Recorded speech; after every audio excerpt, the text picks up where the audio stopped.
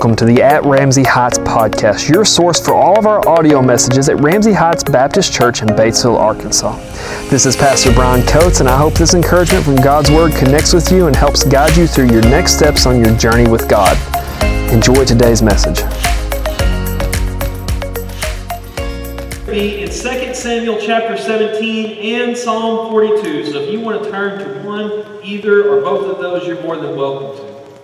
We've been in a series the past several weeks called Thirsty for God. And we've been looking at the story of David, of King David. And it's quite a tragic story as he is the king and he is working, and all of a sudden his own son turns against him, and his son Absalom looks at David and decides, I should be king. And so for the past several weeks, we've been kind of tracking David's story as he flees the palace and he leaves his throne and he wanders out in the desert, literally running for his life as his son Absalom takes over the kingdom behind him. Now, as we've been looking at this story, we've been asking a couple of questions. Number one is, what is God doing in David's life? It's not just about the story. It's not about knowing that David lived in the desert. It's not about knowing all the conversations that happened. It's about what does God want out of David, and why is God allowing this to happen? And secondly, we're asking the question, why did God record it for us? So what is God trying to do in our hearts with this story? And what we found is that this is teaching us something about the nature of God and being thirsty for God. Last week we looked at the story when Absalom rides into Jerusalem and he takes the place as the acting king. He sits on the throne, he takes over the palace, and he calls his advisors to him and says, I need advice. What is the next step? How do I get rid of David's authority once and for all? And so he called Ahithophel, a trusted advisor of David, Bathsheba's grandpa, who left David, and he went to Absalom to be on his side. And Ahithophel said, the time to strike is now. Take 12,000 men and go kill David. This was a death sentence because David wasn't ready for a battle yet. And Absalom calls on another advisor, Hushai. But Hushai was a spy for David. And he wanted to give Absalom the worst possible advice he could. And so when Absalom asked him, Hushai, what do you say? Hushai says, oh, that's a bad plan. David is a fighter. He's ready to fight right now. What you need to do is you need to take some time and you need to get a bigger army to go attack David. And Absalom takes Hushai's advice. And so the next little bit of chapter 17 is Hushai working through a network of spies to let David know Absalom is coming. You need to get ready for a big battle. I held him off as long as I could, but he's going to be riding into battle with an army.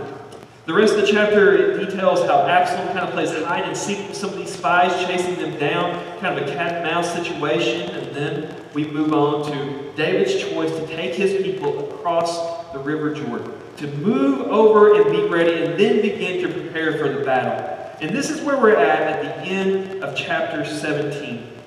When David comes across the river, he finds some of his friends, and they supply him with food and animals and the things that he needs. And this is the last bit of chapter 17, the last half of verse 29 there. This is what describes and sets up the rest of the story for us. It tells us the shape that David and his people were in. Listen very closely. It says, the people is hungry and weary and thirsty in the wilderness. So as we look at David, preparing for this battle, this upcoming battle, we look at the people that he has with him, the few hundred, maybe a couple thousand soldiers he has with him. And the Bible describes this to us, that these people are hungry and thirsty and weary in the wilderness.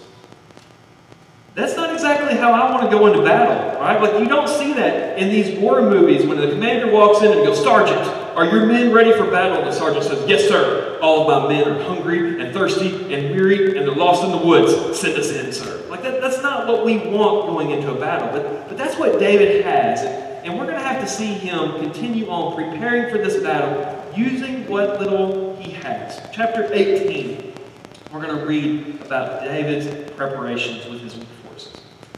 And David numbered the people that were with him and set captains of thousands and captains of hundreds over them.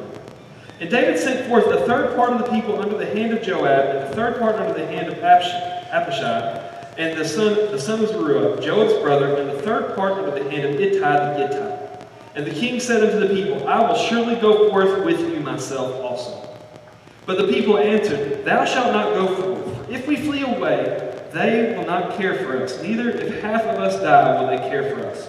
But now thou art worth 10,000 of us. Therefore, now it is better that thou shouldst succor us out of the city. And the king said unto them, What seemeth you best, I will do. And the king stood by the gate side, and all the people came out by the hundreds and by the thousands. And the king commanded Joab and Abishai and Ittai, saying, Deal gently for my sake with the young man, even with Absalom. And all the people heard when the king gave all the captains a charge concerning Absalom. And the people went out into the field against Israel, and the battle was in the wood of Ephraim. So we see as David realizes this battle is coming, that he begins to prepare. And he begins to prepare like we would think of with any political or any kingdom leader. He begins to prepare his military structure. Now, we're told when David leaves Jerusalem that he's got about 600 soldiers with him, give or take a little bit. He's got his family with him, which means he's got several wives, his children with him, and he would have had several servants that would have traveled with him. And apparently, the way that this reads in the scripture, he has gathered a little bit of support because it says that he set captains over the thousands. So he has got some people that are supporters of him following him now. But make no mistake, what David has in the way of a military going forward in this battle is nothing compared to what's fixing to come on to him. Absalom has all of the armies of Israel and all of the support of Israel following him. We saw that the advice that was given to him was 12,000 is too small of a force. So we're expecting Absalom to come in with much, much more than that. David has maybe just a few thousand. He begins to appoint leaders over his units. He has leaders over the structure of his military. And without a doubt, he could look at this and he could see the problems that he had. He could see that he had a small group getting ready for battle. He could see that they weren't prepared for war, that they don't have the supplies that they need for war. They're hungry and thirsty because they've been walking through a desert, and hungry and thirsty soldiers don't tend to fight very well. So he knows that this is going to be bad. He also understands the weakness of them. The Bible tells us twice that somebody supplied supplies for him. And that tells me that there wasn't a whole lot of supplies in the middle of the desert. But all that aside, knowing that, we need to look at how David prepared himself for this. Because this is the battle. This isn't just a battle. This is the defining moment in David's life. He's going into a battle where he's either going to be the king or he's not going to be the king. He tells us that he's planning on riding into the battle, that he's going to pick up a sword and go in and fight himself. So we have David now possibly looking at his own death in this battle. And we know that in the back of David's mind that he's also worried about his son, because he tells them, he said, look, Absalom's done some bad things. Absalom has committed treason. But if you beat him on the field of battle, don't kill him. David, even though he was betrayed, he was still a father. He's still thinking about preparing his people to face his son. And so David is looking that in the next coming days, hundreds if not thousands of people will die. Perhaps he will even die. Maybe he and his son will die. And he realizes that my army is unprepared and they're unable to fight.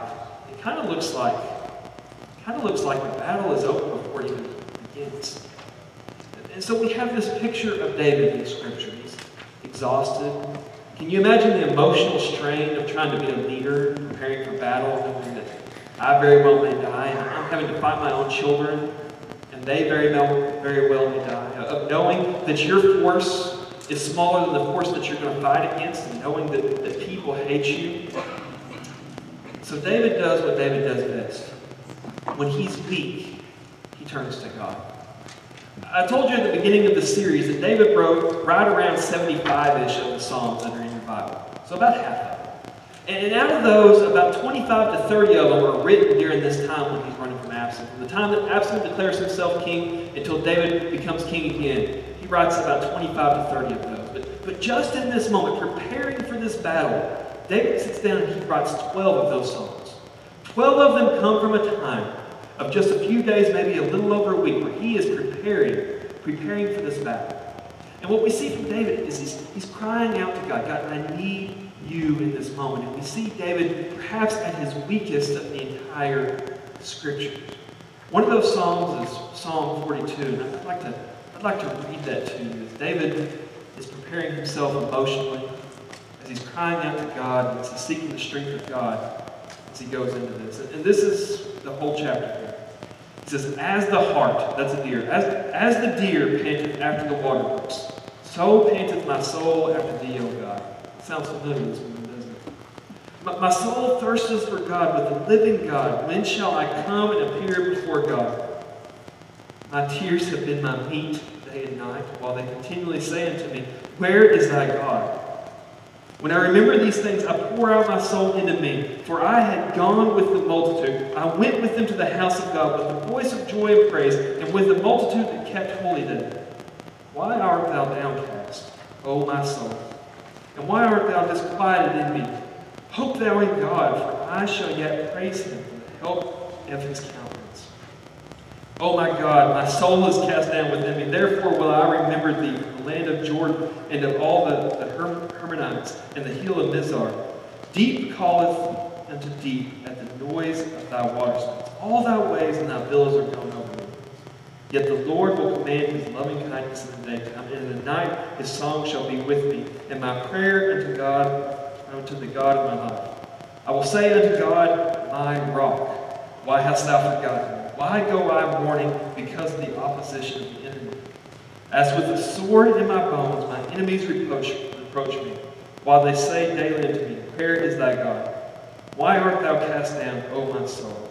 And why art thou disquieted within me? Hope thou in God, for I shall yet praise him. Who is he that healeth my countenance, and heareth my countenance, and my God?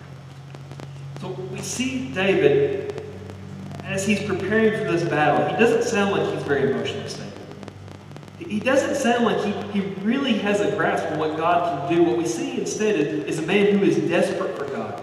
I love the verbiage that he uses. He starts out and he says, As the deer pants for the water, my soul cries out for you. That's very important, the way that his emotional state comes off in the words. You notice he doesn't say, like a deer who drinks water every day. Like a slightly thirsty deer who travels a little way from water. God, I need you every day. That's not what he's saying. He's saying, like a deer that is panting for water. God, that's how my soul is for you. That's how thirsty I am for you in this moment. Have you ever been so tired that you just pant? Like a dog? Not you guys, just me? Okay. A couple weeks ago in the snow, we had a pipe bust, which is a super fun time. Thankful for good friends who helped me out of that. But we had a pipe bust, and Jessica comes in the living room and she says, Brian, what's that noise? I said, it's the dishwasher. And she goes, no, I'm not running the dishwasher. And I realized instantly what it was. We had a pipe bust, and we opened the door, and our garage was just flooding, which is okay, because I always wanted my personal skating rink, indoor skating rink, so it worked out for us. But the water was just running in, and so I did what I do best. I went into panic mode, right? Like, I've got to figure this out. So I throw on, I've got pajamas on, and I throw on some overalls, and I run outside. And I know I've got to shut the water off, but there's a problem with shutting the water off is there was 8 inches of snow on the ground. So finding the valve to shut it off was not easy. And I knew in about 15 to 20 feet square area about where it was. So I go out there and I dive into the snow, and I'm like swimming in the snow, just pushing stuff away, looking for this, and I can't find it. So I sprint back to the house and I get a rake, because I don't know if you've ever raked snow. That's the best I can come up with. And when I finally found it after about 15 minutes of this, after breathing all that cold air and all this physical activity that I wasn't used to, I went in the house and I was fairly certain y'all were going to have to make it without me, because I had to drink some water, and I couldn't breathe. For the next 20 minutes, I sat there and I just panted, because I was so exhausted and I was so tired and I couldn't breathe and I was so thirsty. And when David says, as the deer pants for the water, that's what he's saying about his soul. That kind of exhaustion and that kind of desperation, when you just don't know how the next breath is going to work out, when it hurts that you're so thirsty or you desire air so much. David describes himself in that way to us. And so we know that preparing for this battle takes a toll on him. And he goes on to describe some more of his problems. He says, the only meat I've had has been my tears. And what that means is David has sat around for days and he hasn't eaten. He says, I've eaten my tears, which means instead of eating, he sat around and cried. Not just a little, tears, a rough day. David's been sitting around crying. He's been without supplies. David feels the heaviness of being mocked when people ask me, where is your God? David, you were so close to God, where is he now? Well, why isn't he picking you up now, David? You trusted in God and he left you. And while we may say that words don't hurt us, we all know that the heaviness of somebody mocking us in our low moments would be the ultimate hurt. David goes on to describe his physical state as he talks about his bones suffering, that he's got physical pain. And David just describes his soul. He says this 3 times. He describes his soul as downcast. Oh, my soul. And he's talking to himself. Why are you downcast with me? If you go back and look up the Hebrew word, this is a word very close to the word we use for worship. It means to lay prostrate on the ground. So think of somebody not just bowing down, but bowing down to the point that they're laying on the ground. And when David describes his soul, that's what he says, that my soul is just bowed and it's given, and it's so low, it's just like I'm laying motionless, just laying flat on the ground. Twice he says, my soul is disquieted.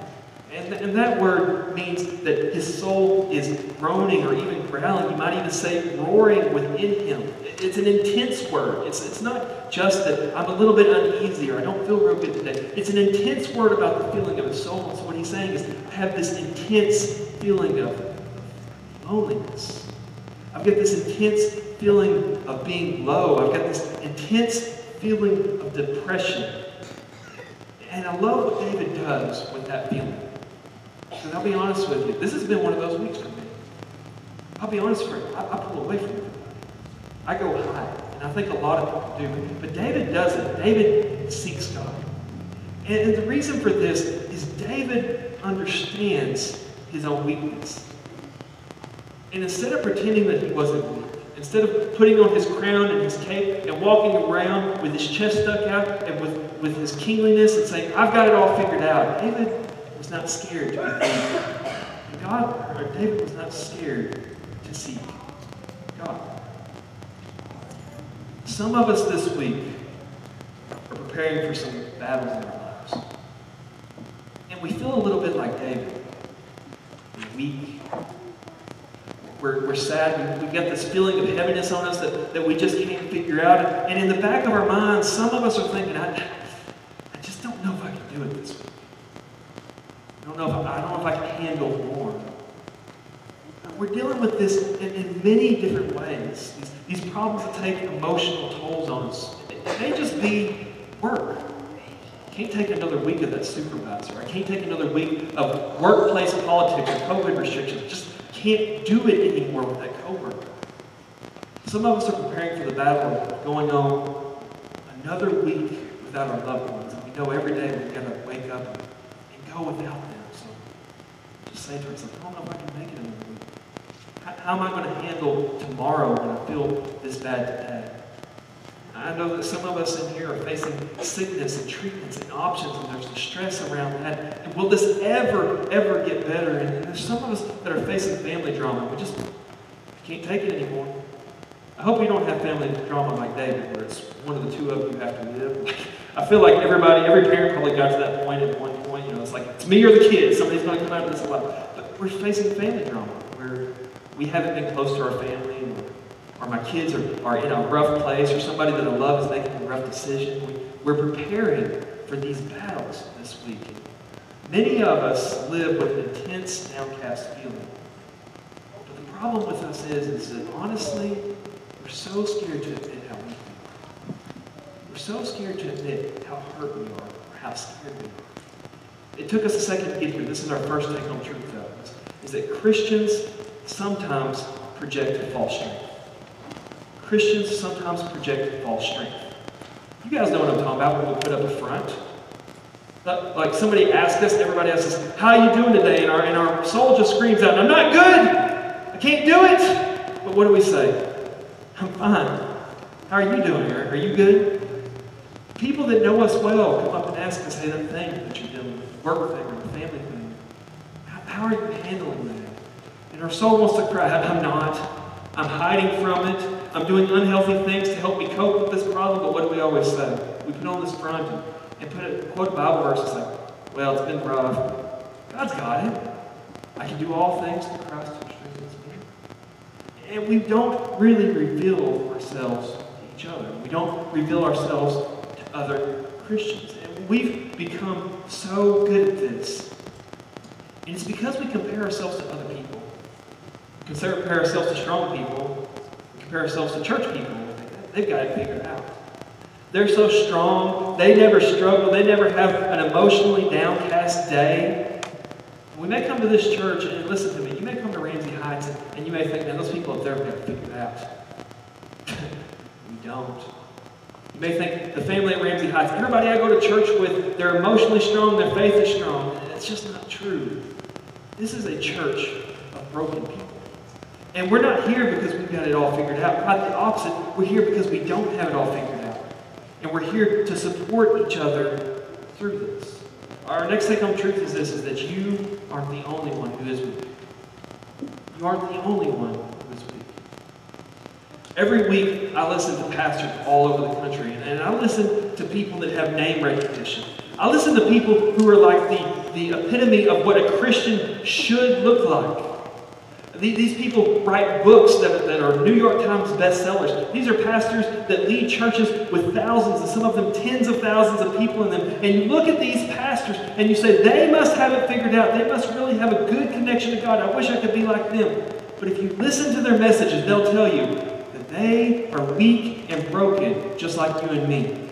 You're not the only one who's weak. If you look in the Bible at the story of Elijah, Elijah was maybe the most prolific prophet ever recorded in the Bible. Maybe the closest to God that you could get as a man. He performed miracles. Elijah brought people back from the dead. And he goes into a moment where he takes on 450 prophets of a different religion. And he calls down fire from heaven, proving that God is real and that God is true. And then he immediately goes somewhere and he sits under a tree and he says, God, let me die. I can't do this anymore. You're not the only one who's weak. Charles Spurgeon is known as the Prince of Preachers. He's one of the most, this morning, thousands of pastors across the country are using a Charles Spurgeon quote in their message. Barely a week goes by that I don't look at least some of his material in any scripture that I'm studying. When Charles Spurgeon preached, they had to give out tickets to get in the church, not because they were selling them to make money, so that you could reserve a seat. And then people gathered around the doors and the windows to listen to Charles Spurgeon preach. He had that much of an understanding of God in that way to communicate God's word. And in his early 30s, Charles Spurgeon started dealing with a pain that kept him from doing what God called him to about a third of the time. And overworked and stressed out and guilty about not being able to mourn, Charles Spurgeon is what we would describe as clinically depressed. But he was one of the best preachers the past 200 years. You're not the only one who's weak. David, King David, the Bible describes him as a man after God's own heart. A guy, as a teenager, who walks out onto a field with a slingshot to face a giant. He reaches a point where he cries out to God and he says, God, I can't do it in this battle. You're not the only one who's weak. We tend to think that strength is what makes us a Christian, but actually, it's just the opposite. And if you look around, you're in a family here at Ramsey Heights of weak and broken people. And I just want you to know as you come here, we embrace your weakness. We embrace your brokenness. We embrace your mistakes. And we embrace you because we love you. And we're all working to figure this out the same. And it's okay in this family. It's okay to be vulnerable in this family. It's okay to come up on a Sunday morning and say, Brian, I'm having a hard time. Would you pray with me? Guess where we're going? We're going to go find somewhere quiet and we're going to pray. It's okay to walk up to a family member in church and say, hey, I'm struggling this week. Could you put me on the prayer list? Can I talk to you about some things? Can you help me out a little bit? That is okay in this church family. Because as a church, that's what we're called to do. Is we're called to embrace each other. We're called to embrace each other's weakness. And I would say that if you have a hard time being vulnerable with your church, that there's a heart problem. Because what we're thinking is, I would be a burden to somebody if I went up and talked to them about my weakness this week. Somebody probably wouldn't like me asking them to pray for me. People don't want to hear about my problems. And I'll tell you where that heart comes from. We tend to think that others think the way that we think. And so if you think people view you that way, it's possibly because you view others that way. That if they came to you with a need that you might find them as a burden, one extra thing to do this week.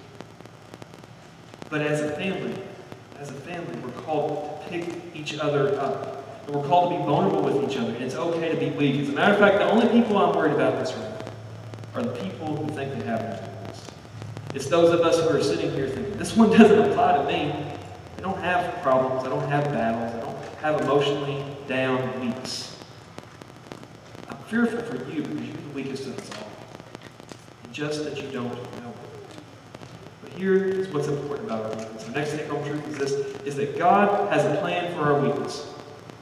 God has a plan for your weakness, for what you're dealing with as you prepare for your battle this week, next week, and the next couple months. God has a plan for your weakness. You heard that right.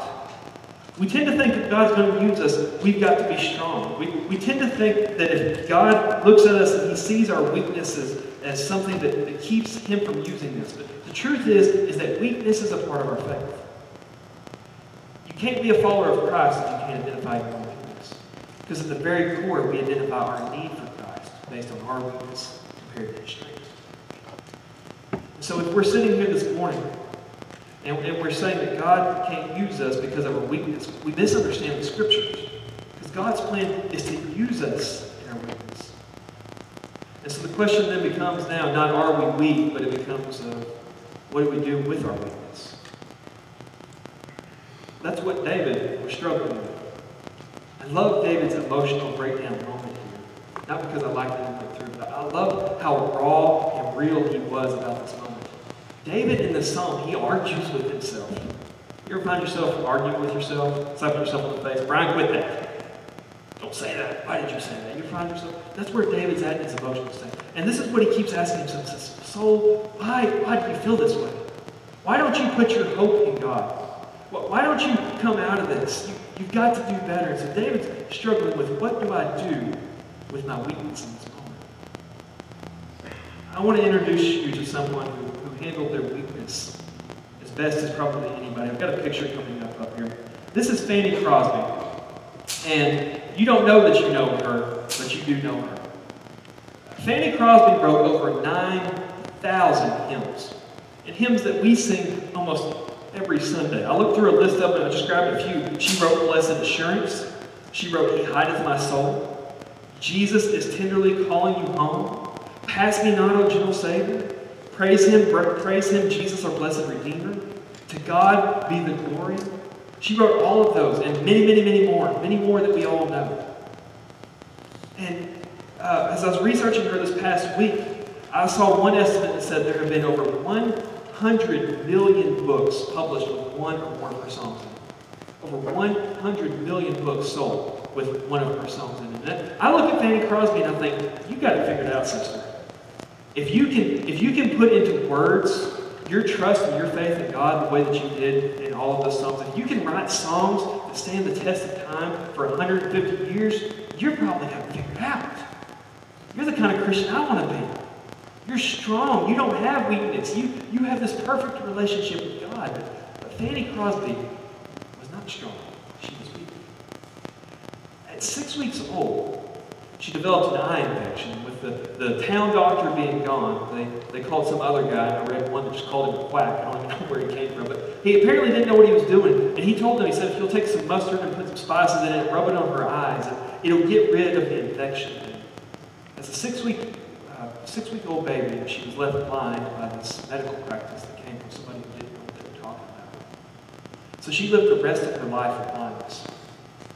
At 6 months old, her dad passed away, so she grew up never knowing her father. After she married, a small child, lost to SIDS. And after that, her husband grew emotionally distant, and he pulled away. And though she professed to love him until their dying day, they stayed married, but they lived separated for the rest of their life. On top of that, her job was writing songs. She couldn't do a whole lot more with her blindness. And even though she wrote 9,000 of them, she'd write about 3 a week, and she got paid about $1 a pencil. So the places she lived were very, very poor. And if you look at Fanny Crosby and you think about the words that she wrote, you can't tell me that being blind, growing up without a father, losing a child, going through a separation with your husband, and living in these conditions, you can't tell me she didn't have some dark days. You can't tell me she didn't have some days when her soul was downcast. I wonder how many of those songs were written with tears running down her face. She was weak before God. But like David, Fanny did not deny her weakness. She didn't walk around saying, oh, blindness isn't that bad. It's not that bad to deal with the loss of a child. I'm going to make it. And she didn't quote some Bible verse that made it sound like she was really leaning on God. Instead, she embraced her weakness. She embraced the fact that this is hard and this is rough on me. And then she let that weakness lead her to another strength. Listen to this. This is a quote from Fanny Crosby that tells me that she understood the purpose in her weakness and that she embraced it. She says, it seemed intended by the blessed providence of God that I should be blind all my life.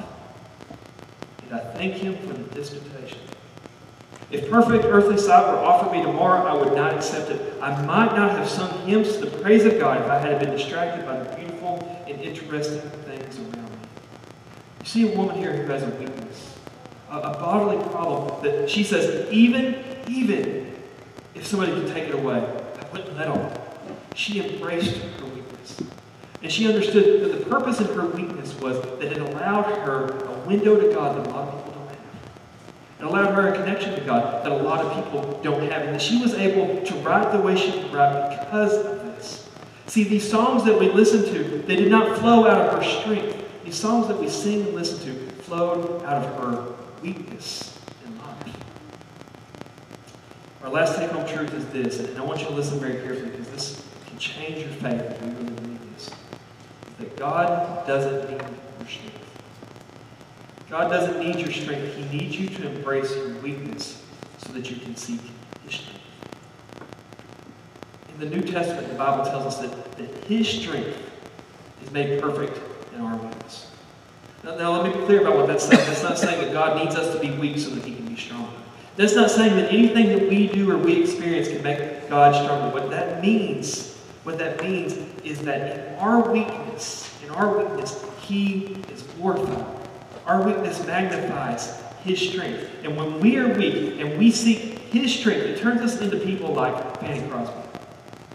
It turns us into people that can freely admit, I have this problem, I have this issue, I have this weakness, but I can rely on the strength of God.